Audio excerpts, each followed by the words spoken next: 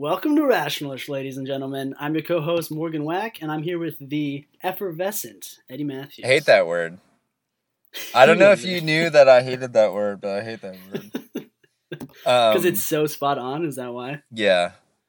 Is that the first word you put on your online dating profile? Which one? Effervescent? No, which profile? True. My Coffee and Bagel Grindr. Sorry, I meant My Coffee and Grindr. Bagel or my Hinge or my Bumble. Which one?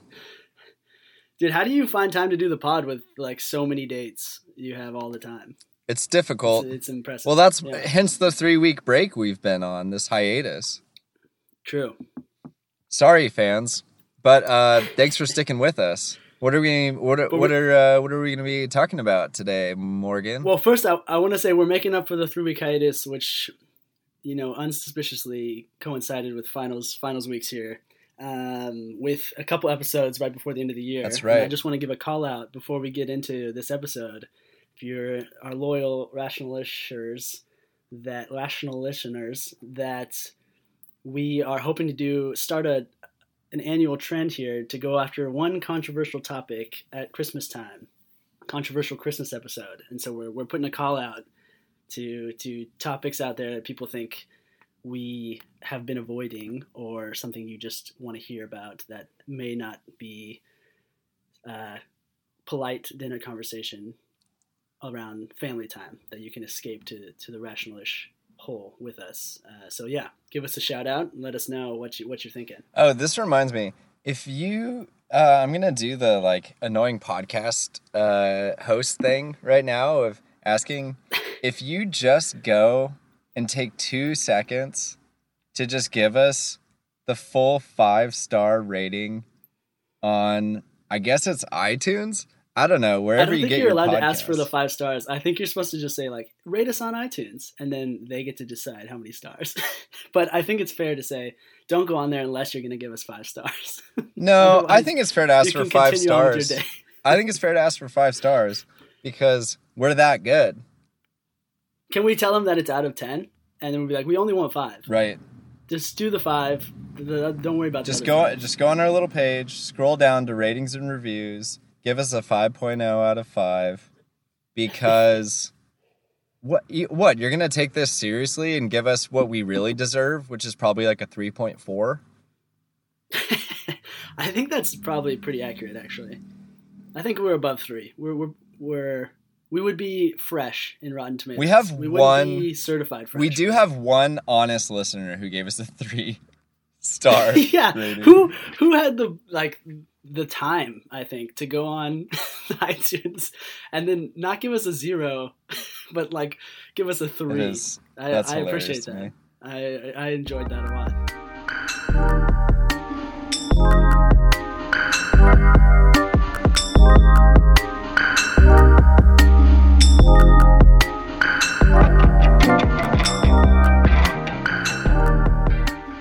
But yeah, well, what are we talking about today, Eddie? Let's get into it. I know our listeners are just ravenous for more rationalist content. Yeah. So.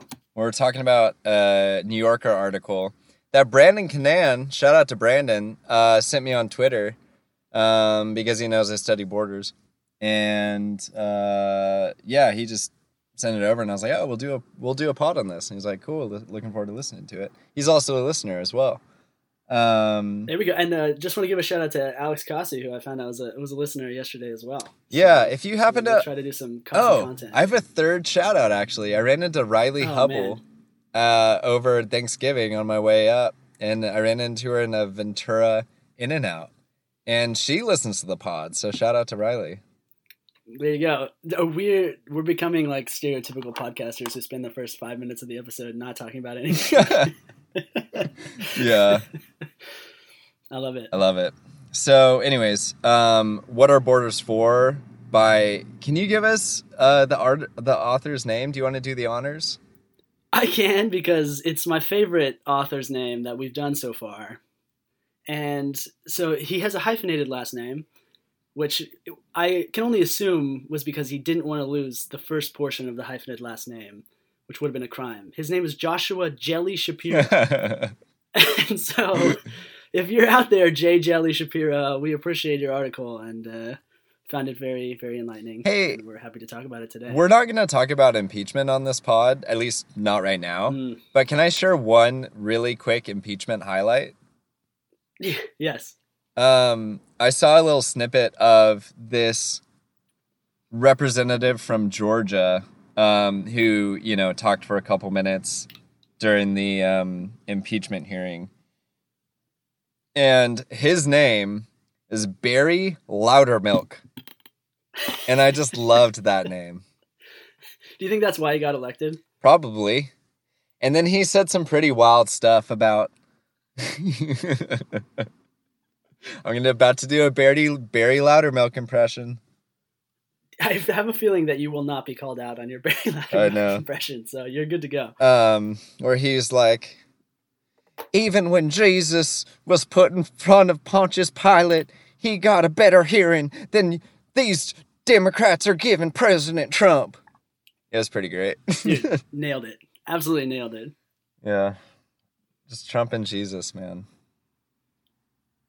So anyways. So there's our insightful commentary on impeachment. We can, if you would like to hear more about that, you can vote for that for our controversial episode. Yeah, exactly. Otherwise, we're going to dig into this border one for today. So yeah, what struck you about this article, What Borders Are For? Yeah, I mean, I thought it was interesting. I thought it was kind of a well-crafted way of tying together internal border security and the actual kind of structuring of external borders. I think when we think of border control in the U.S. right now, it has a lot to do with the wall and kind of these Barbican-type structures that are physical barriers to entry at actual national boundaries. And there's a lot more that goes into borders than that, and borders all over the world have such different... They conjure such different images for locals and governments. I think it was an interesting way of tying that all together while looking to the future of border control. How about yourself? I think I just liked the kind of global and historical lens that it looked at borders through. One little snippet that I enjoyed was it was talking about how essentially, like, it's a fairly recent kind of post-Enlightenment phenomena for there to be city-states and for those city-states to be demarcated by borders. In that, and then even more recent is it for the, or I guess I should say really like nation-states, for nation-states to be able to have as much information on who is coming in and out of their territory as we do now. Like, this is very much a modern phenomena. So the fact that it was talking about, there's these certain kind of flashpoints in the history of borders, one of which was, I'll just quote this little part of the article. Near the end of the First World War, Woodrow Wilson proposed the international community might prevent such horrors if it follows his 14 points, which became central to the Paris Peace Conference. Key among them was the principle that some of the globe's borders be redrawn along clearly recognizable lines of nationality. Because it was basically talking about how the First World War, in some respects, I mean, it was started by a lot of things, but it was started by, like, Bosnia wanting, their own independence. And so this kind of desire for there to be more clarity when it comes to, as these empires were kind of becoming, I guess, less like empires, as the world was becoming more divided into smaller states, that brought with it having to more clearly define what the borders were, because there weren't these huge, just Austro-Hungarian empires that dominated just hundreds and hundreds of thousands of, square mileage. Absolutely. And it's no coincidence that, I mean, borders were sort of a compromise to limit damage done by war in the first place, right? That's what the Westphalian Contract and Westphalian sovereignty is all about, is after the 30 Years' War, limiting the amount of violence that would be wrought in the future fighting over kind of controversial middle land. So if you can just agree with your neighbor, like, look, don't cross this line, then there's no reason to have a war unless somebody does infringe on that boundary. And that is very, very recent in human history and even modern history, and even more so in other parts of the world, places like Africa, which are really cut up national borders in the 20th century, and still have many spaces where borders are basically non-existent. Yeah, I mean, it is fascinating. I thought was I think, really interesting too yeah, was that how it was talking about, for most of the 20th century, it made the point that a lot of what were kind of like hard boundaries or hard borders were militarized for actually military reasons, giving, the demilitarization zone crossing the Korean yeah, Peninsula, separating North and South mhm, Korea, or these kind of like Cold War Iron Curtain spots like Kashmir that actually had this buffer zone and actually were fortified because there was like a military threat, or there was, a war that just finished, or threatening, impending war just beginning. And then the author makes a case, it's like now it's just common for there to be like the wall that Israel has with Palestine, or this trend across 4 different presidential administrations, U.S. presidential administrations, of more and more and more militarization on our southern border, even though we're not at war with Mexico. absolutely. I think it's really interesting. I think we've talked about this idea a few times on the pod about just the underlying lack of space on Earth. The amount of advanced technology has just really magnified how little left of Earth is non-explored, or at least just not contentious. There really aren't. I mean, even 100 years ago, there were places on the Earth where nobody really had any claims to them, and now every inch of every continent has been claimed by a national party, and those things are, basically cherished and widely seen as a part of a national entity. And that change is only going to continue to have an impact on, the advancement of humanity as technology advances and security advances and facial recognition and all these technologies we'll talk about grow, and there really isn't any space to expand into like there was even 50 years ago. Yeah.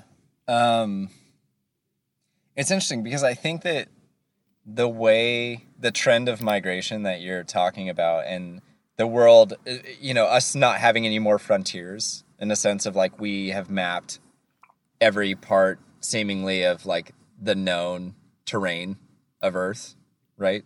Yeah. And yet I think the trend over the last, I don't know, 50 years or however long we felt like now we know where everywhere in the world. We've investigated every Indonesian island and such.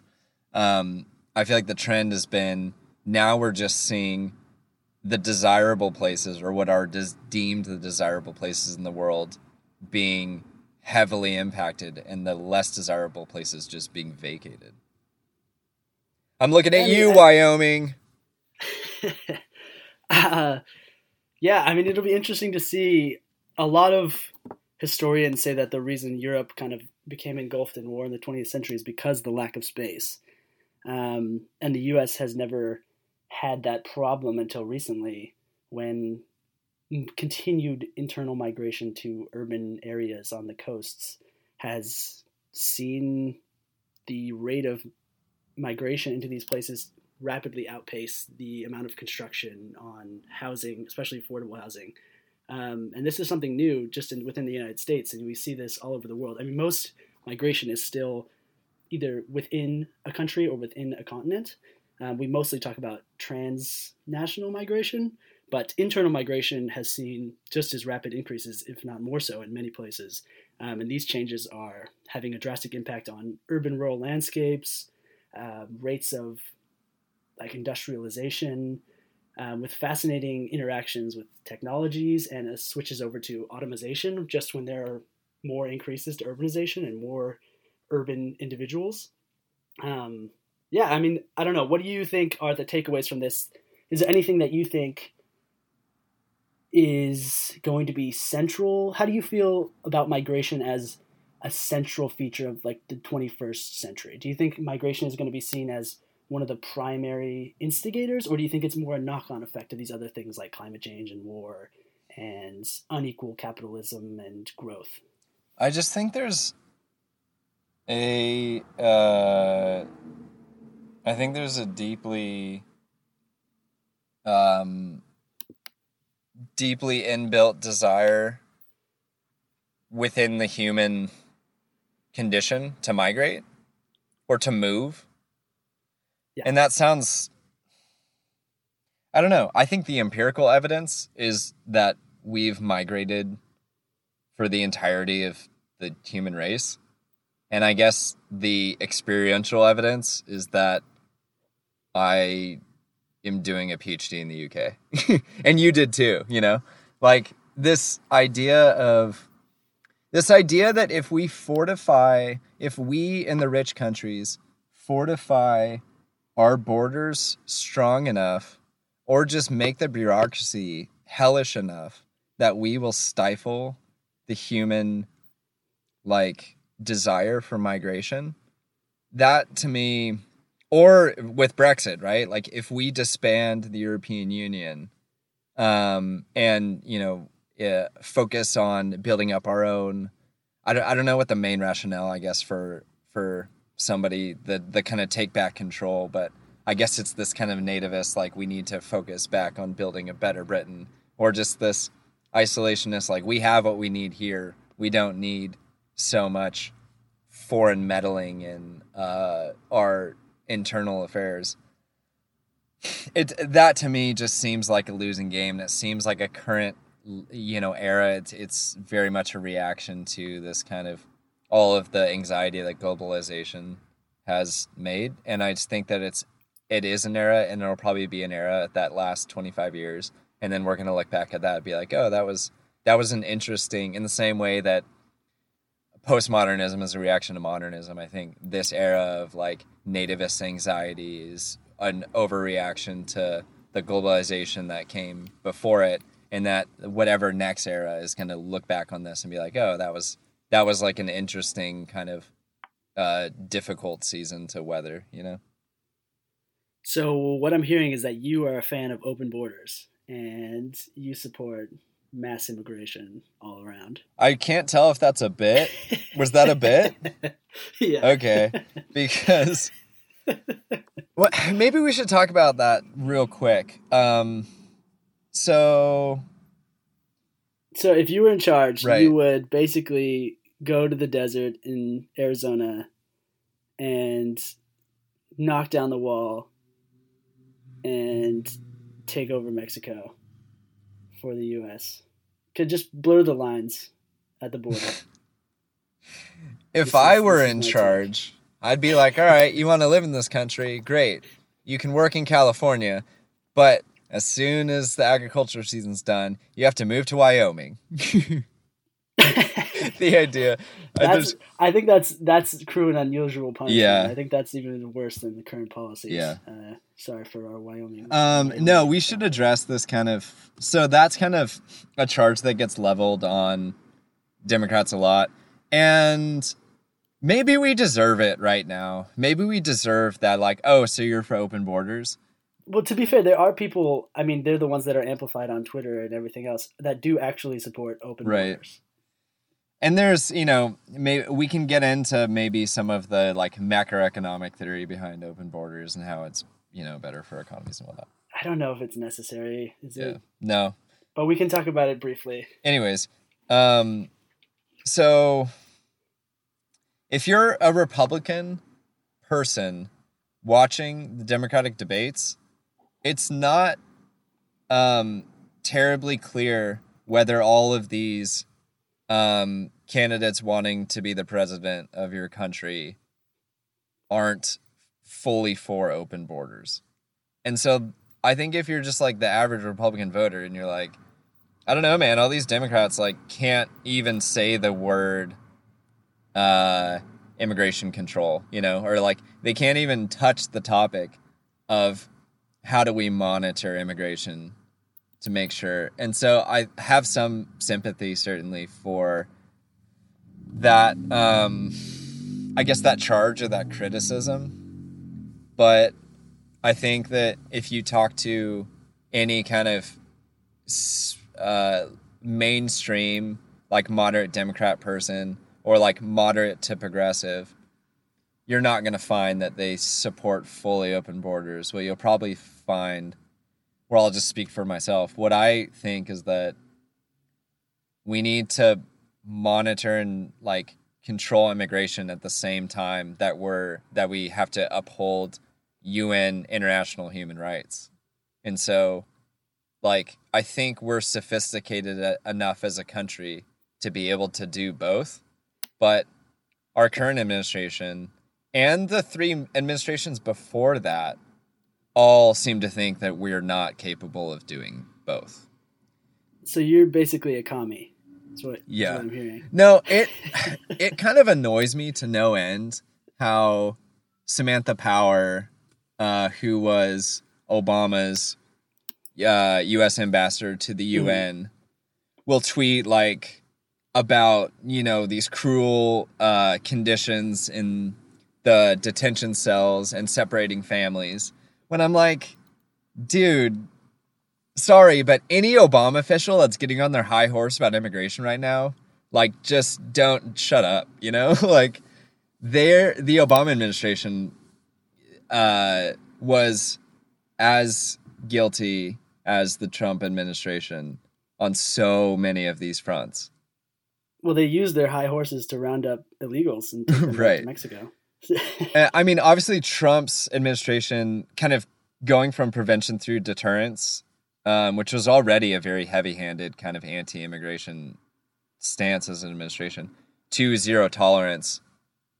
You know, that led to family separations, and that's led to several kids dying in Customs and Border Protection's hands at this point. I think it's 7, which didn't occur in administrations before that, to my knowledge. So, like, there is an amplification. It's certainly gotten worse, right? What? Yeah, absolutely. I agree with you. It's certainly gotten worse. It's gotten worse. It's been amplified, but it's been it's been on this trajectory for, you know, since Clinton. Of course, since the Bracero program ended, since the NAFTA agreement was first signed in '94, probably. Yeah. You would know more about that than me, but it's the trajectory that it's been on. It certainly hasn't been an exponential increase. It's been amplified, absolutely, but it was on this path. I think that's important for, you know, like, Democrats to acknowledge and for people to know. And I think that once we get into, like, past the primary, we'll start to see whatever candidate that we get talk about a more kind of, like, common sense approach to immigration control, and you'll start to hear those kind of a more critical thinking response to it, other than this just like 100% pro-immigrant response. Are you saying that the primary might be not a perfect representation of the political views of the Democratic candidate? Yeah, I know it's hard to believe, but there's certain... How dare you? Oh man, I heard this incredible quote from, I think it was from Mario Cuomo, who I believe is the father of Chris Cuomo, the CNN correspondent, and okay. I give it name 6 out of 10. It's nowhere near Jelly Shapiro. Yeah, and his brother Cuomo, who's the governor of New York. Anyways, I heard this quote on the Political Junkie about, he said candidates campaign in poetry, but they govern in prose. And I thought that was such a perfect encapsulation of, like, campaigning versus governing. Yeah. Well, this is, I mean, we can get into this. I think we talked about this before. I actually want to talk about how democracy plays a role in current migration patterns in a second. Yeah. But the idea that the way that especially the American primaries are set up, you literally have to promise the moon, right? And people are inevitably gonna be disappointed. And you're inevitably gonna be made out to be a liar, because every every single political candidate lies. Yeah, because you have to manipulate. I mean, not even just straight lies. I don't think it's about like I don't think it's sorry. It's Who's gonna vote for it's promises you can't keep that you have to make. So if you call that a lie, that's up to you. On. What? It's the problem is when people say that a compromise is a betrayal of your promise. Right. Because you were never going to be able to pass that promise in the first place. You were going to have to compromise. You promise high and you compromise. But what's happened is people see that compromise nowadays as a capitulation to the other side. And so everyone is inevitably going to be disappointed and disillusioned with the entire system. I think that's probably, and this will be the last thing, and then we can get back to talking about borders. But I think that's what, if I was gonna, and this is a hard thing for me to do. I want to brace everybody. I'm about to make the most charitable stance I could possibly make towards Mitch McConnell right now. He doesn't look that much like a turtle. No, I tweeted the other day how his second chin is mesmerizing, and it is. Okay, fair enough. But no, the most charitable stance I could say to Mitch McConnell is that all of this, coercion with the White House and all of this, him being the Grim Reaper of every single, even bipartisan piece of legislation that comes across his desk, and all of this obstinance, and not allowing there to be like a fair trial in the Senate, he'd be like, look, this is the role of I would say the opposition party, but he's not. He plays the majority like he's in the opposition. But he's like, hey, this is the role that I have to fulfill. And it means it pushes our democracy to a better place because I know Nancy Pelosi and all of her people will push equal and oppositely in the opposite direction. And so we'll come to whatever is some sort of decent middle ground that we wouldn't otherwise come to if I wasn't as intransigent as I am. So you should be thanking me. That's probably what he would, I don't even know if he would say that. I don't know if he needs to, these days it's not even rationalizing his choice. He's just being obstinate for obstinacy's sake, Well, that's why I think he would justify I appreciate your interpretation. Being obstinate for obstinacy's sake. Do you think how much more, so we can get back to the article in a second, how much more, vitriol would he receive if he looked like Dick Cheney? If he just looked like more of a stereotypical villain? I think he gets away with a lot just because he's so like there's no way he could be competent. He's not a mastermind. He looks like he was made in a bureaucratic test tube, like a test tube to produce bureaucrats. If you shaved his head and gave him like a Jolly Roger. Oh, that's a really good. If he looked like Michael Avenatti, and said and did all the same stuff, that's a really good point. He probably. I think he would be straight out of Austin Powers. He'd be an evil villain from Austin Powers in that case. But he gets away with a lot because he looks like a turtle. And he sounds like one. Even in stories, turtles aren't the bad guys. Yeah, true. He's got it made. He probably looked. Yeah, I don't know. Sorry, we're getting a bit off track. So, I think basically it's this idea, speaking of bureaucracy and bureaucrats, is this idea that the article brings up of, quoting it here, dozens, if not hundreds of states around the world turned questions of customs and immigration enforcement, once left to anonymous bureaucrats, into pressing matters of national defense. So that's where you get populists seeing immigration being able to be conflated with anti-terrorism and being able to be the vote for me is a vote for security and protecting your kids candidate, And so that's been a huge boost, I think, to the Boris Johnson and Donald Trumps of the world because they're able to take immigration out of an economic context and put it in a national security context and score easy political victories, How much of this do you think is self-perpetuating by the creation of immigration as a central political issue? So what I mean by this is what I was talking about earlier with the bringing in of democracy. So democracy in a non-liberal sense, so the Republican sense of majority rule is about having 51% of the population on your side, right? Right. And you have the Electoral College, maybe less than that, but we can talk about that some other time. Yeah. In past flows of immigration to the United States, let's say Cubans in 1980s or whatever, who the immigrants were going to vote for was not always a singular party. Right. The religious attachments, ethnic attachments, those sorts of things meant that immigrants could be Republican, Democrat, liberal, conservative of roughly equal measure. Right. It fluctuated from time to time.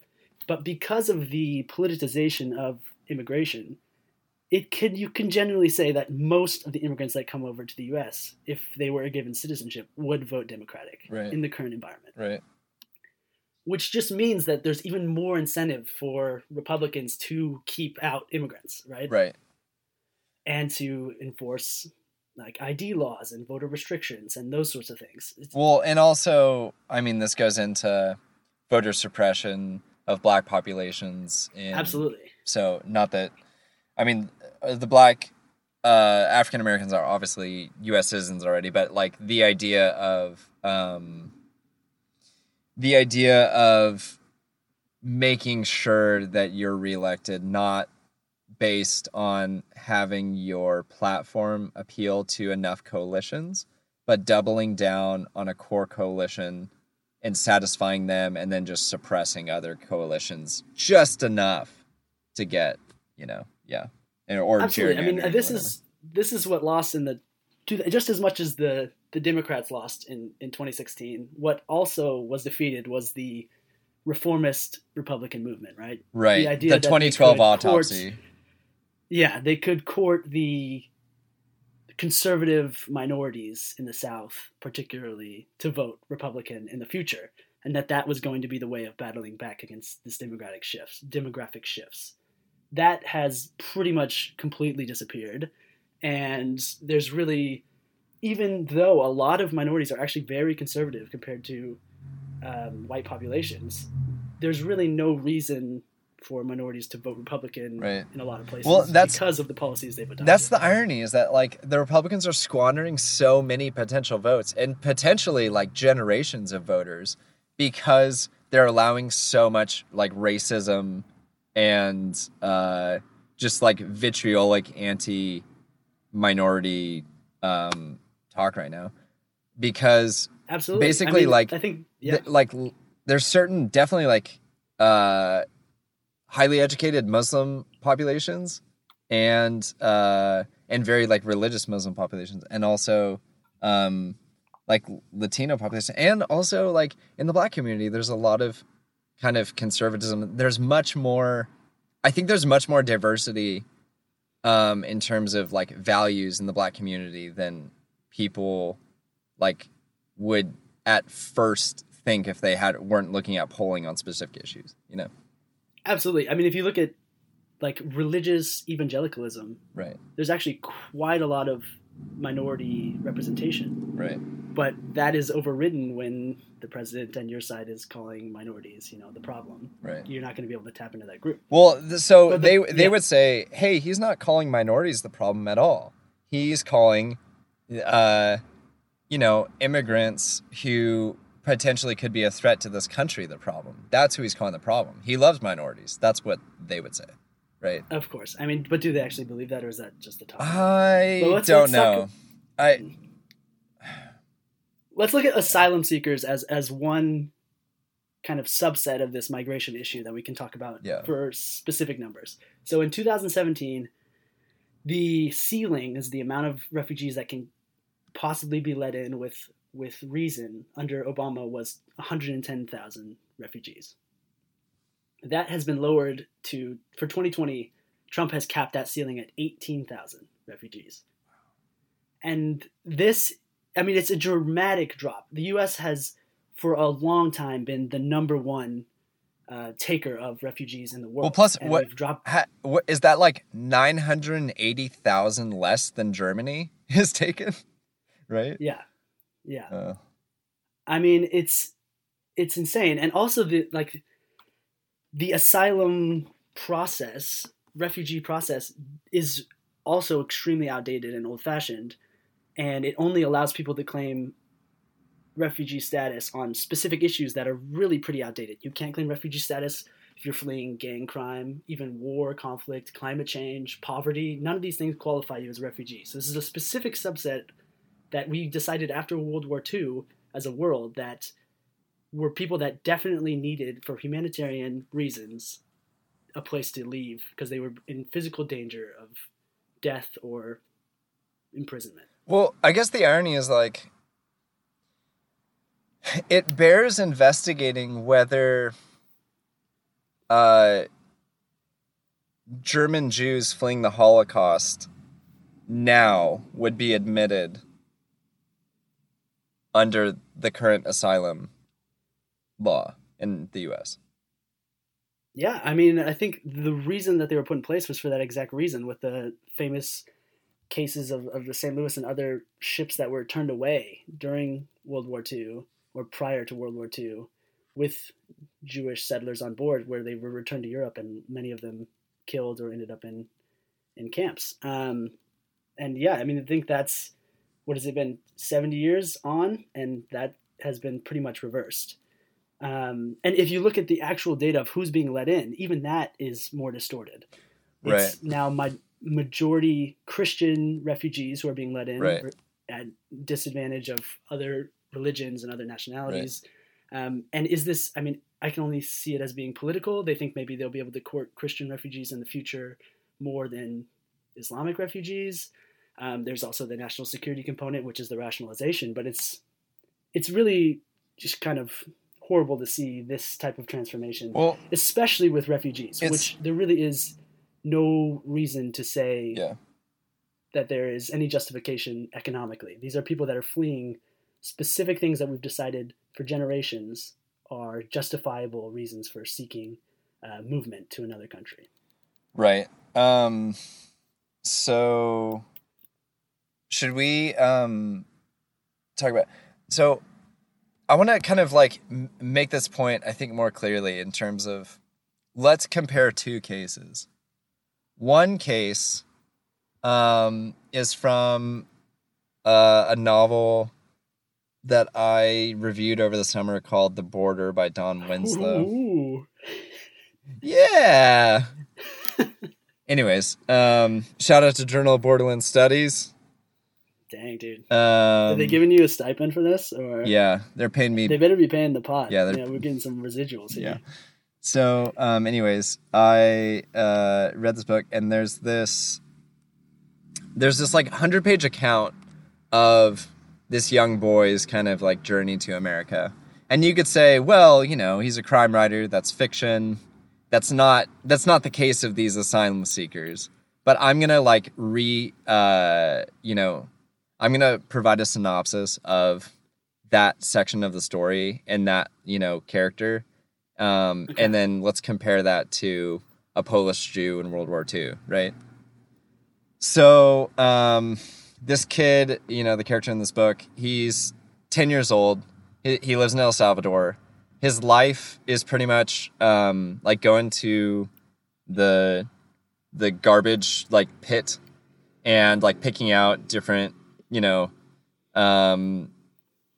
McDonald's half-eaten hamburgers that he could still kind of like salvage, or different things that might be valuable that he could sell for, a few bucks and kind of buy rice with it and take it home to his mother and they can have a meal, for a week. So this is kind of like this kid's day-to-day life, right? He's not going to school. He's like hanging around this garbage heap with a couple of his other friends who do the same thing. And so he basically goes home one night after he scores like a gold necklace and he's really excited about it. And then, his mom's been raped and by like one of the local gangs. And then they also say like, hey, you have to join the gang. Like, you kind of have no choice. Like, we could kill your mom or you could join the gang. And so the gangster guy leaves. His mom's like, you got to get out of here. And it breaks her heart to say it, and it breaks his heart to go. He doesn't necessarily know how to get to America, but he knows, like, there's this place north that he's got to go to. He's got some family in New Jersey, and he's, like, trying to figure out how to get there. Anyways, he goes with some other kids. They get on the top of this train that, goes 100 miles an hour, and basically just travel the length of Mexico through the searing hot, like, season. And all the time there's people trying to abduct him. There's people, one of his close friends who he makes along the way is doing the same journey that saves his life once, gets raped, and then kills herself at right before they get to the southern border. And then he kind of finally makes it across. He gets connected with family. And then because one of the gangsters who had captured him had given him, forcibly given him a tattoo or some sort of flesh marking that was a gang sign. And then now it's anytime he gets picked up by a cop, they're looking for these kind of gang signs to see who is already gang affiliated. So, that's the story of this one character in the book, which you can say is far-fetched or you can say is fictionalized, but that really is the case for El Salvador and a lot of people whose reality is the highest, murder rate per capita of anywhere in the world, or it's at least top 3. And he's risking this all to get to New Jersey. That should say enough right there. Yeah, seriously. And so compare that the Wyoming of the East to a Polish Jew fleeing the Holocaust conditions, and is it because we've had so many movies about it, or because it's so horrific to think about how systematized it was in World War II, or is it because there's such a bond between Christianity and the Jewish traditions that we see something a refugee fleeing essentially the concentration camps and that specific scenario as being 100% morally right and just, and actually morally abhorrent to reject that person into the country? Or is it because it was so long ago? What makes those two cases so dissimilar and terribly different, Yeah, I mean, I totally agree. I think there are the amount of similarities between asylum seekers today and back in the 50s is what makes it so troubling that we've shifted tone in such a dramatic way.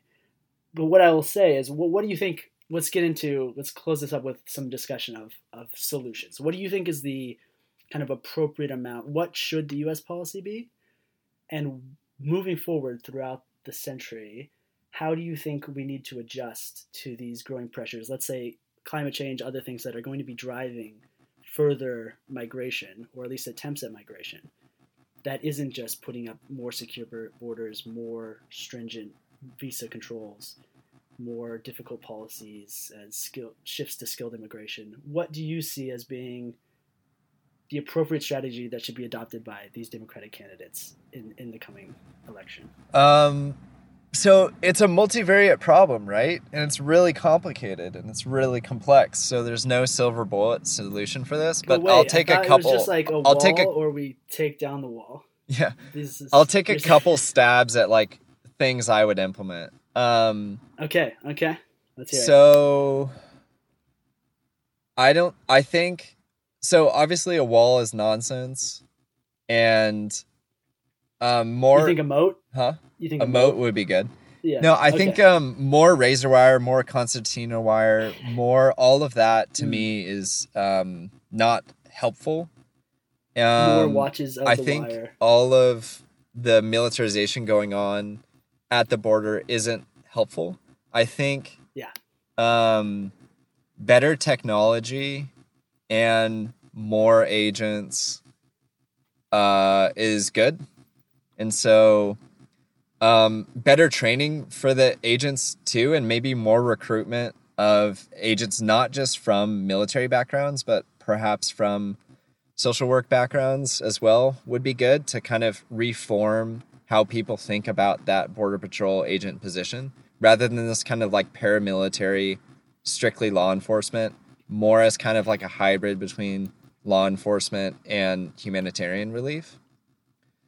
So I think that maybe we have about 20,000 agents, Border Patrol agents right now. Maybe we increase that to 30,000 because there is a huge influx in immigration. So pump money into that. I think more immigration judges. I think we need a lot more immigration judges to hear all of these cases. I think all of these cases should be heard in the place where these asylum seekers are seeking asylum, not be held in Mexico arbitrarily until some arbitrary date in the metering system.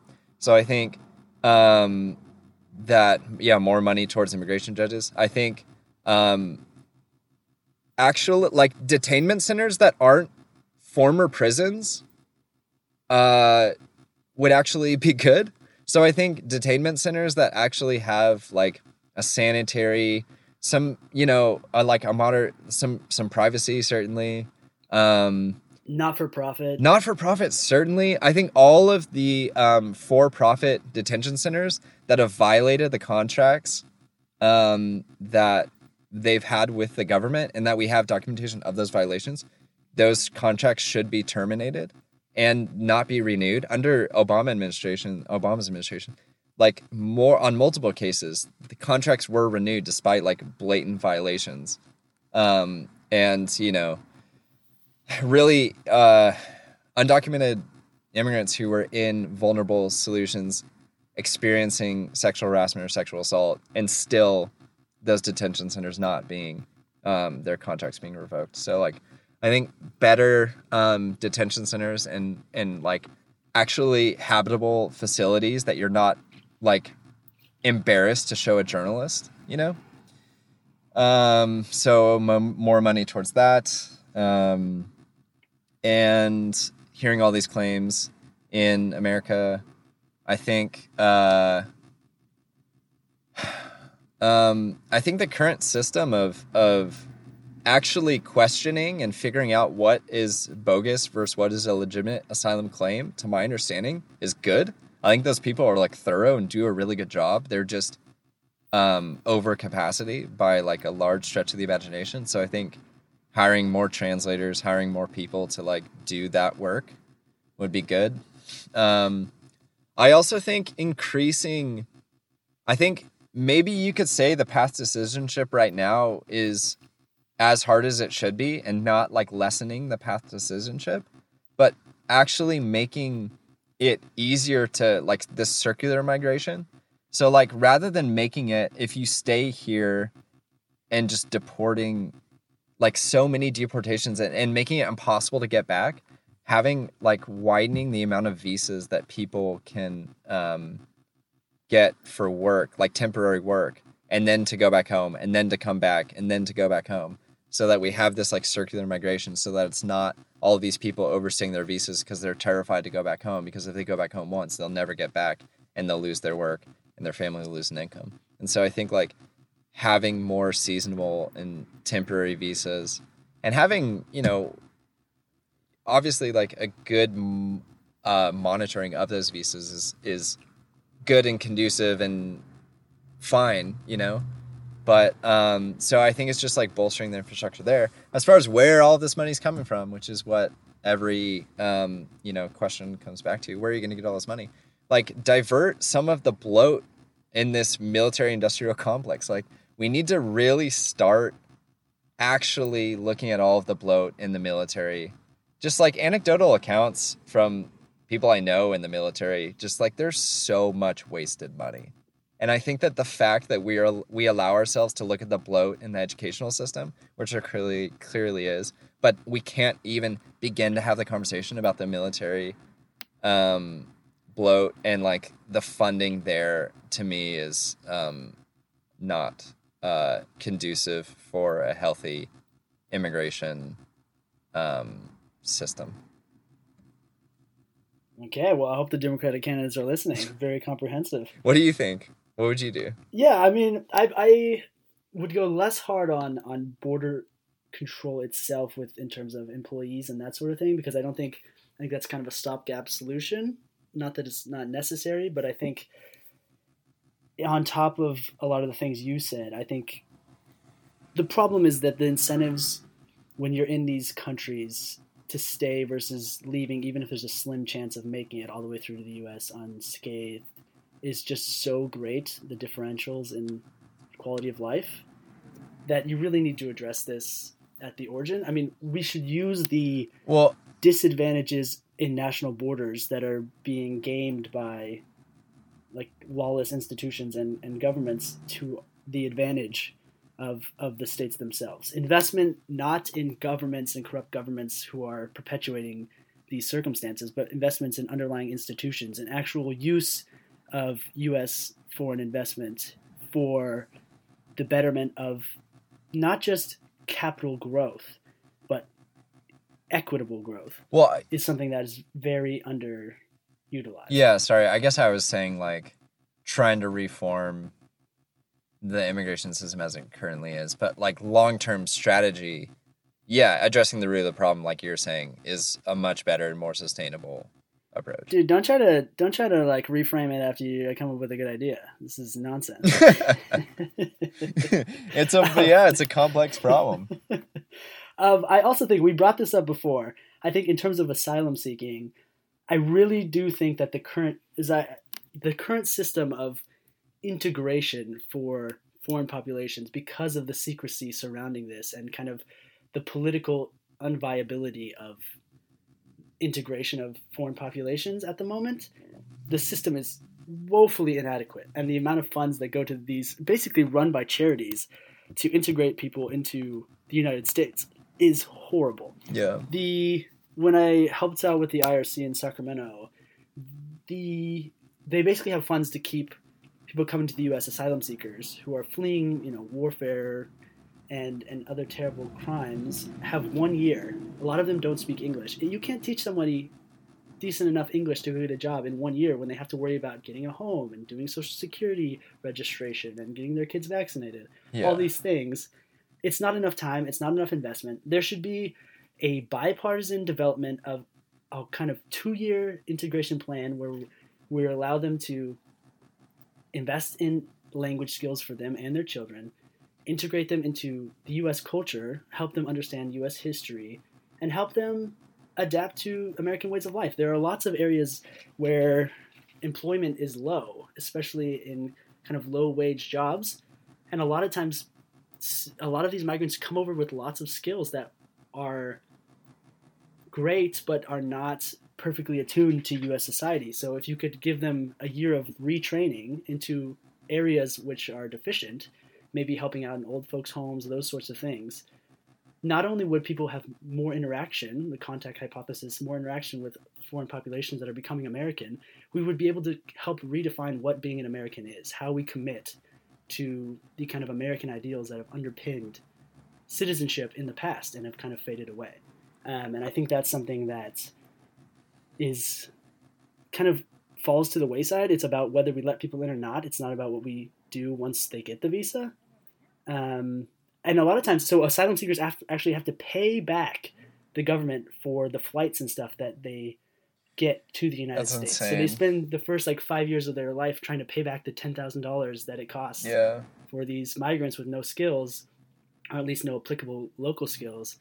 And we don't talk about any of this, and I think it's just as much a problem. And if you could see that migrants were able to adapt and we were able to help them with the scaffolding that underpins local life, then it would be a lot easier for everyone all around. And I think it would actually save money. That's the irony. It would, absolutely. In the end, it would absolutely save money. It's like, gosh, dude. Yeah. I think that it's an interesting. So we're not mature enough as a country to kind of make this connection. But there's this quote from the article that says, in rich countries where productivity is declining as fast as the birth rate, Mehta, this researcher they quote, insists the immigrant armada that is coming to your shores is actually a rescue fleet. So it's the idea that, as we talked about, in our episode about the end of babies, it's... Dude, nice shout out, dude. If we want to maintain our top spot in the world as far as GDP, we have to supplement the labor with immigrants. Like, there's just Absolutely. no other way to do it. And so I just don't know, like, do we want to